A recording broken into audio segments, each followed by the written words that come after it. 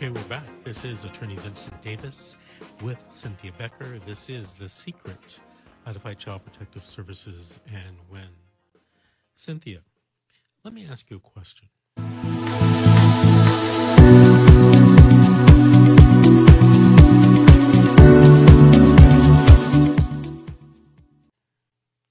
Yes. How many interviews have you done on the reality series CPS, The Horror Stories? I believe we're close to 200 now. Wow. If you had to tell me the top 3 common things among these interviews, what would you say they were? No warrants when social workers show up. That's a very common one.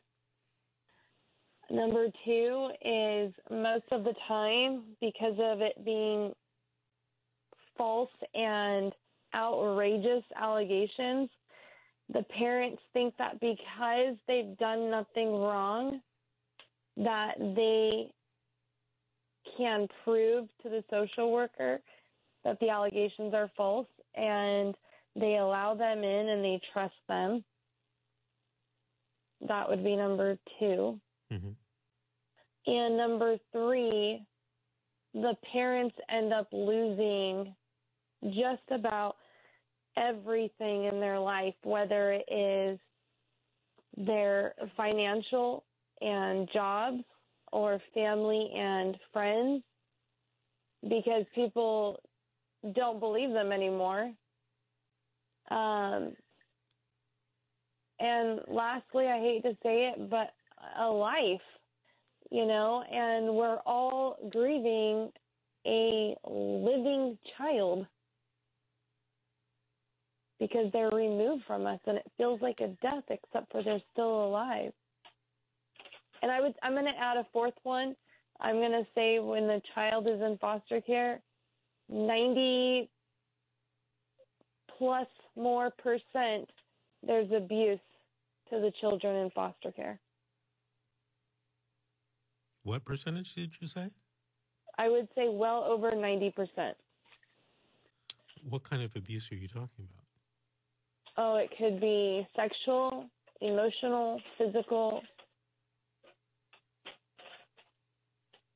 It's pretty horrible. I've never talked to you about this. I'm very surprised. You said the number 1 Yes. thing, though, was no warrant. So you're telling me in most people all over this country, they don't get warrants and they don't get court orders?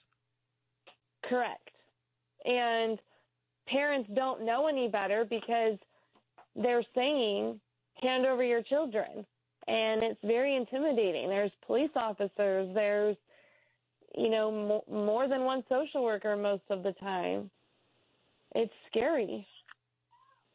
I think an attorney here in California by the name of Sean McMillan settled that issue about, I guess it's only in the county where he brought the case, but under the 4th Amendment in the U.S. Constitution, I don't believe you can take a child unless you have a court order or a warrant, unless it's an exigent circumstance. And by exigent circumstance, I mean something life or death that's about to happen, if they don't take the child. But, Correct. in most cases, you need a warrant, and that's still happening? That it happens all the time on a daily basis. And yesterday, one of my interviews, she actually recorded it. And she said, you are going to, we watched the recording, and I was blown away. She said, so you're telling me you're going to take my children without a warrant and for no reason? And they said yes. What state was this? Oh, my gosh. I can find out. I don't remember. Okay. But you're hearing the story more than in one state, right? Oh, it's everywhere. And I still just in California. Wait. Everywhere? You mean it's still happening in California? Oh, yes. I'm almost sure that issue legally has been resolved by lawsuits by other attorneys, including Mr. McMillan in San Diego.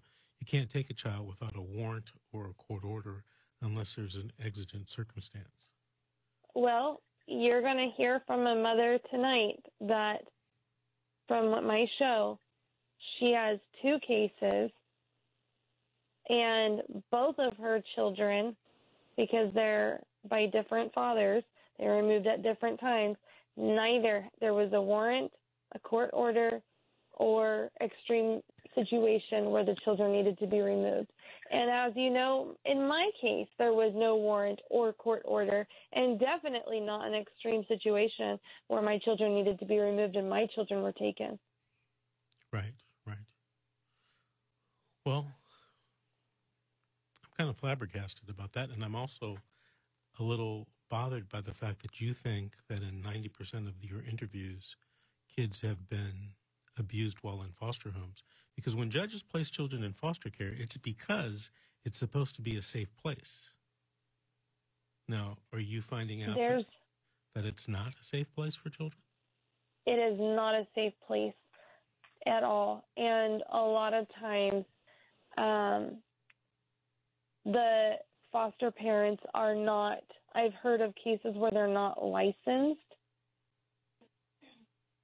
or their background, I guess what is being checked is not,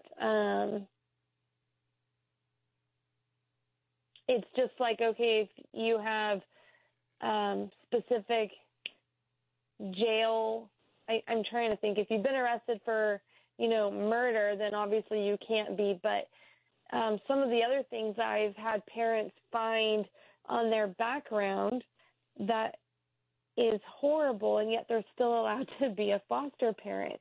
But the abuse that I have heard happening in foster care is horrific. Give me an example of something that you've heard recently that occurred like in the past maybe year. Okay, I had a really good one, but it was a little bit more than a year. That's okay. If it's, 2 years, let's hear about it. Well, it was an African-American woman was forced to sleep outside because, first of all, she was referred to as nothing but the N word. I'm sure we all know what that word is. And she was forced to sleep and eat outside because they didn't have slave quarters. And when I asked wait. Is this person a minor or a parent or what? She is now an adult. When I thought that this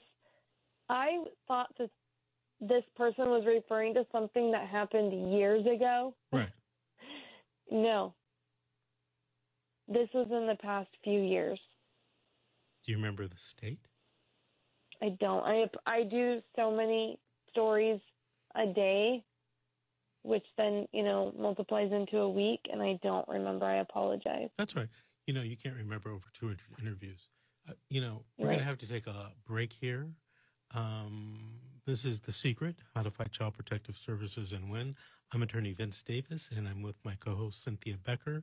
We'll be back after these messages, and we'll be taking more calls and more stories and more questions.